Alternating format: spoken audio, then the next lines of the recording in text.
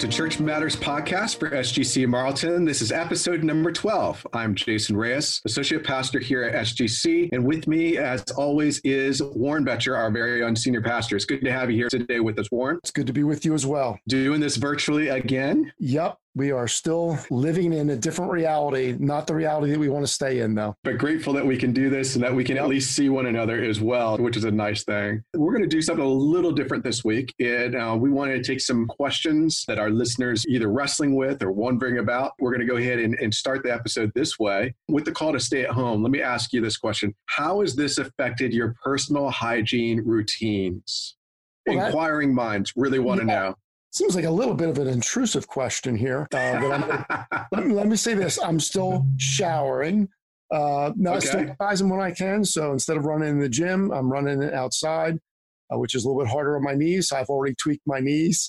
So I'm missing running on the treadmill. It's just a little bit softer for my legs at my age. But getting out to run and enjoying doing that, taking walks with my wife. So we love doing that anyway. So we still get to do that. And so I'm still showering and brushing my teeth. Well, I am day 14 of being in the house now. And one of the things that my friends and I have noted is that our routines for personal hygiene, such as showering, have really taken a back seat. So finally, last night, I took a shower after, I'm not even going to mention how many days. It really just felt really gross, and I just needed to do that. And I've now resorted to the, and you don't necessarily have this problem, but you know that all the barber shops and hair cuttery places are pretty much locked down right now. And my hair is just like way beyond control. So I went ahead and cut my own hair last night using thinning shears. No, I didn't trim it in or anything like that, but just trying to thin it out a little bit so it's a little more manageable. My wife noticed as soon as I came out, she's like, "Oh, you showered. That's great." Well, I noticed, and our folks can't see it, but you're wearing a hat, so I'm wondering if that's... Oh, dude, it is my new uniform. A comment on your haircut. It is my new uniform is to be wearing a hat. It's definitely weird. It's definitely weird. And actually today we just heard the news that the Summer Olympics has been canceled for this summer, and they're looking to postpone for next summer. That's pretty monumental, isn't it? Oh, it's huge. And when you think about the people that are training, and how it disrupts their lives and putting off something they sort of live their lives for this moment and then have it put off. Yep. And for some, it's got implications, but probably many are grateful because their training's probably very interrupted right now. It's probably both good for some, but it's going to be challenging for others. This might be their window and that window closes and it doesn't reopen for them. Yeah, it's going to be interesting. And I'm still a little skeptical as to whether or not it'll even happen next summer, to be honest with you. But we'll say we live in definitely different times right now. Let me go ahead and jump into some other questions if I can. For those who have families who you are isolated from everyone else, yet you're living in super close proximity to family members, how do you protect your marriages and your relationships with your kids? Because you can have everybody 24/7 under feet and with you all the time. It's very Any different. advice for our listeners? Well, it's funny. We can gear up for this on vacations when we really expect that 24/7. But in normal life, you don't expect that. Kids are out of the house. People are going to work. And all of a sudden, it's a very different thing. It's going to require much more patience. And we probably still have to figure out how to get breaks, take a walk, do things like that. Take a walk maybe when you're starting to get a little antsy at home. I'm glad that I can still legally come to work and be there. Yes, I'm sure you are. I was going to ask you, is this part of your plan? This is part of my plan to protect my marriage. You hear that, Kim? I love being home, just not always 24. How are you going to backtrack on that, buddy? You guys, we'll have some marital counseling later on. So. Yeah, my wife is much more relationally gifted than I am, so she excels at things. And I'm sort of this is an introvert's dream right now, isn't it? The social distancing and everything's on their terms now. My wife is being very patient with me, so she's very kind. And that's good. Through this time, do you think that the arts will increase exponentially as a result of stay-at-home measures? And I mean broadly, from painting to poetry to writing, any creative expression, music? I would guess more temporary. So my concern is probably the expansion of video gaming and TV watching and those kinds of things. more than people being creative and doing project orientation. But it probably all has a shelf life and things will run differently. But I think the arts can be used during this time. I check out my wife's Facebook account, so I'm there and just watching creative things that people put up, creative things that they're doing. And it's sort of, you are living in one site's community, just seeing how others are processing. Will it have a long-term impact? Not sure. Yeah, it's been cool though to see so many live streaming in their homes. Various musical artists and so forth, and some of them writing new songs and saying, "Hey, I just wrote this today. I want to try it out on you." And so that's been pretty cool. And I know just for my own self, you just thoughts of, and I know you're doing this through the daily devotionals, which is in an artistic and creative expression, but poetry and things like that I haven't done in years and certainly didn't do unless it was mandated in college are just thoughts now, that are coming into my mind. And I do wonder for those who are already artistically gifted, right? What the fruit's going to be from this, at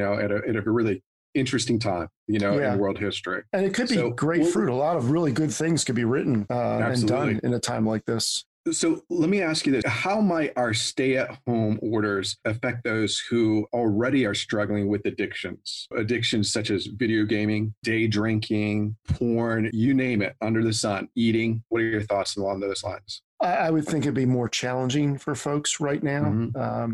Boredom, if you think about causes for certain behaviors, boredom can be one, depression can be another one, anxiety can be another one, because often addictions, it lets us escape the realities.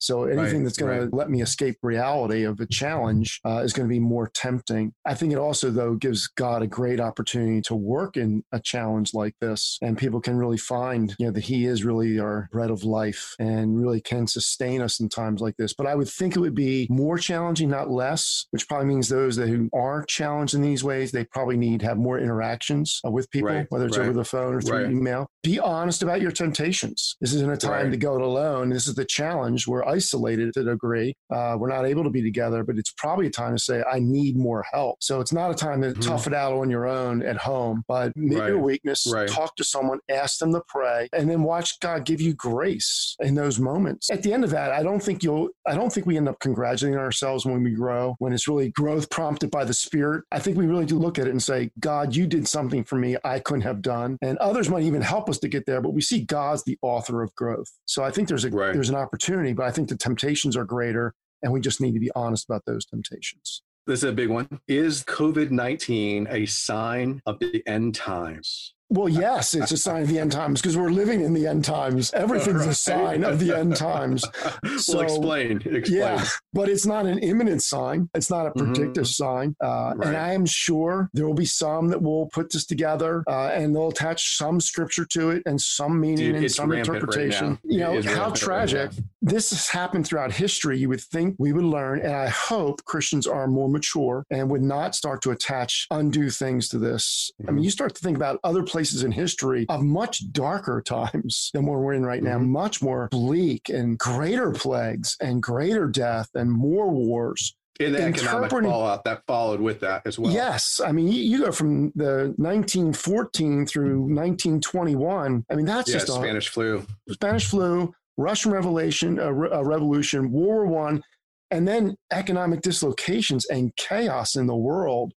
We move on. So it's not that there's not significance. There's always significance in what's happening because all things are leading to God's conclusion of history. But to interpret it in the now and what it means for this moment and what's it mean for next year, that's, I think, a foolish way to go. For our listeners on that line, you referenced that we are living in the end times. Go ahead and give a real quick explanation of that statement. What do you mean by that we are living currently in the end time? Well, I think how scriptures define this is after Christ was crucified and resurrected and ascended, now we live in the last days. All the days we're looking up to the coming of Christ and the great work of redemption. All history points to that great work when God would send his son to save the world, to fulfill the promise he made to Abram in Genesis 12, that through him all nations will be blessed. Everything goes to that pivotal moment, that glorious moment in history, the most significant point in human history. But from the moment of the ascension on, now it's all looking for the conclusion of history, which is Christ. And that's when Jesus returns. When Jesus returns and calls his bride home. And there's the consummation of all things. This is the great celebration and the new heavens and a new earth. So Christians have been looking for that really for 2,000 years. And certainly the early church had expectations. And we're supposed to live in those expectations regardless of the time.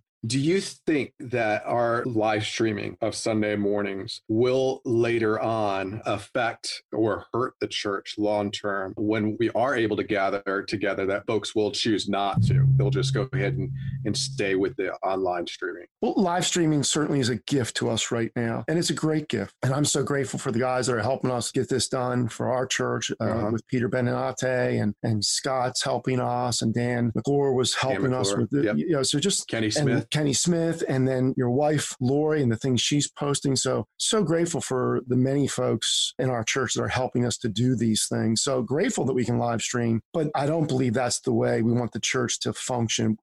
We're to be together in person. We're to gather together. And it's meant to be a live event experienced together. This is why even prior to this and after this, you don't go to virtual church. Now, are there gifts through that? Sure. Maybe to someone who's homebound, there's ways that this can serve them. Right.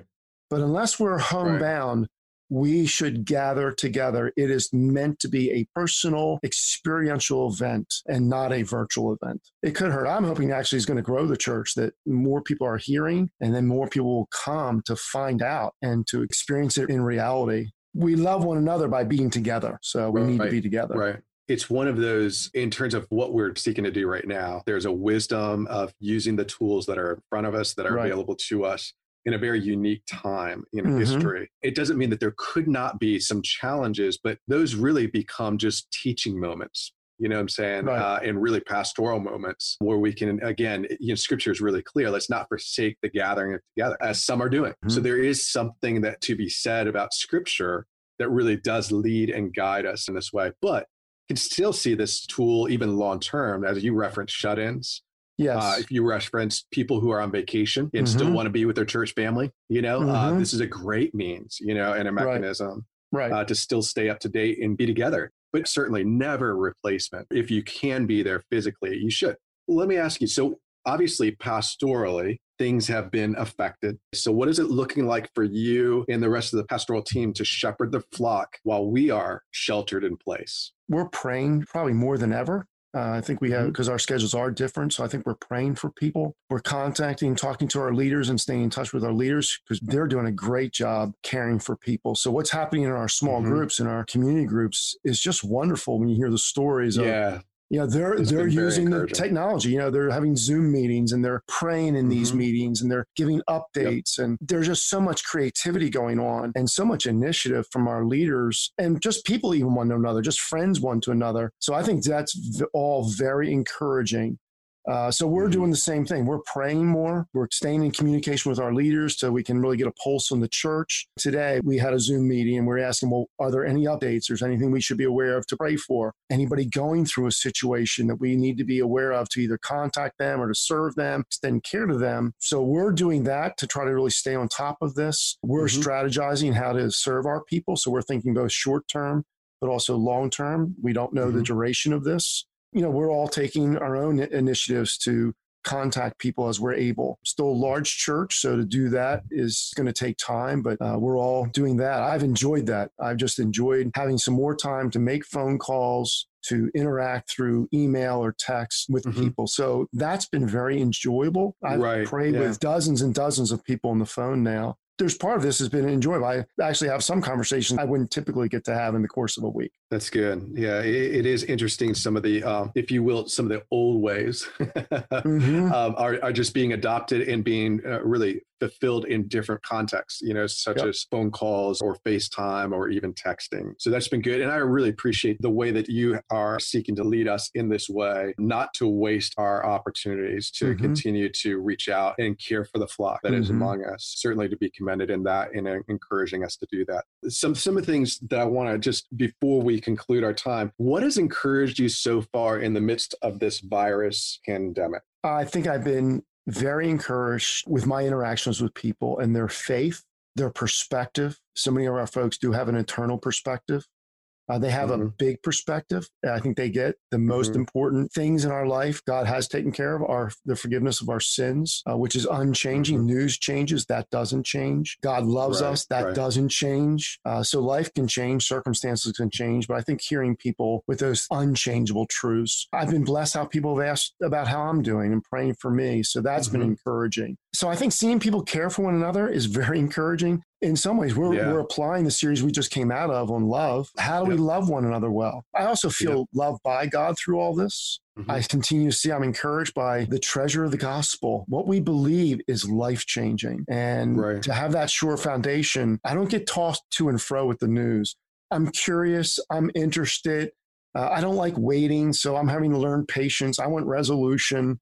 I want to know end times. I want to be able to plan that. But for what's important, it's rock solid. We have a great God who loves us, and nothing separates us from his love. So I think those things, just gratitude that I'm not shaken, that I'm not tossed to and fro by the winds of the news. So that's very encouraging. I was out trying to do the shopping, just trying to keep Kim at home. So one of us goes out. And so I was out doing some shopping. I've seen people from the church at a distance in the grocery store. We're all saying, love to give you a hug. Just won't do that right now. But even just the blessing of, I'm in America and the stores really have food in them. And what a blessing it is to, even in this crisis, I'm not worried about my next meal. So even small kindnesses of God are meaningful. But the big things, we know whom we believe and we know he's able. Grateful for that. So I think grateful for the truths we believe and grateful for what I'm seeing in God's people. And praying for God's work. And I have this great expectation. God's working in ways we don't know. So how's the gospel going forward? And we want to keep thinking that. How can we be good news in the midst of bad news? How can we be stable in the midst of instability? How can we bring hope where there's confusion, clarity and truth where there's darkness right now? The church has a great opportunity to shine bright right now. Both locally and globally. Yes. Yeah. I mean, one group that I want to give a just really grateful shout out for is all the folks involved in our food ministry. That are continuing to go and pick up food. And make these donations available, to a multitude of people. I mean, you saw today the amount of food that was collected and the ways that they are practicing social distancing, trying to be responsible, but yet still taking risks to go ahead and serve other people.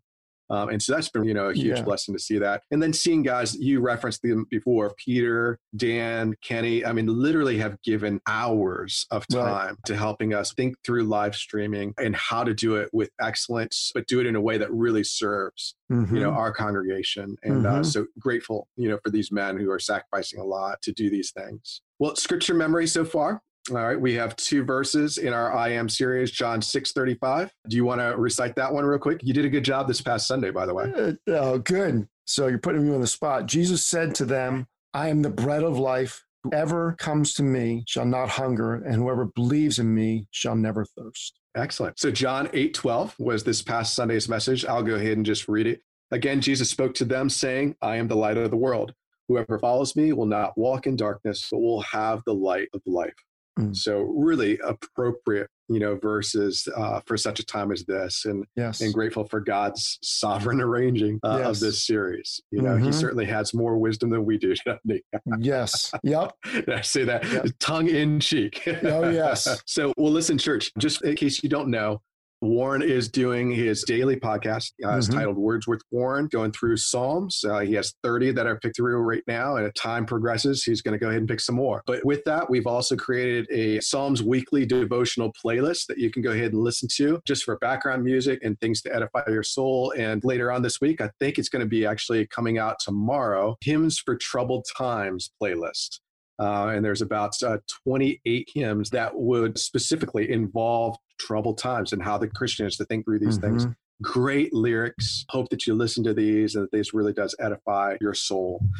Before we sign off, upcoming church announcements. Warren, why don't you get us into that? What's happening with church services right now? Well, we're planning to continue to live stream, and we're anticipating that's going to be through the next 2 weeks. So we're hoping to gather together on Easter. Obviously, all these things are held loosely right now, but we'll live stream our March 29th service and our April 5th service, and then really all church activities canceled up to Easter. So the Easter egg hunt will be postponed for a later time in a way that we want it to really be a joyful thing for our church community, maybe beyond that. And we are right now planning to live stream our Good Friday evening service as well. That's the plans as we know them right now. That's good to let our listeners know. Marriage Matters was supposed to kick off on the 29th.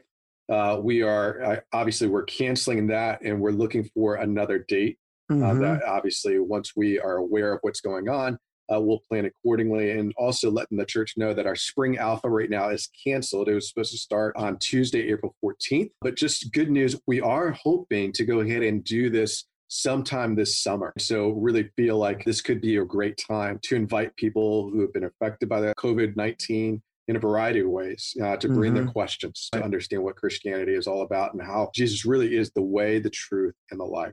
And so we'll keep you posted on that. But for right now, church family, that's what's taking place. Warren, thank you again for being a part of this Church Matters podcast.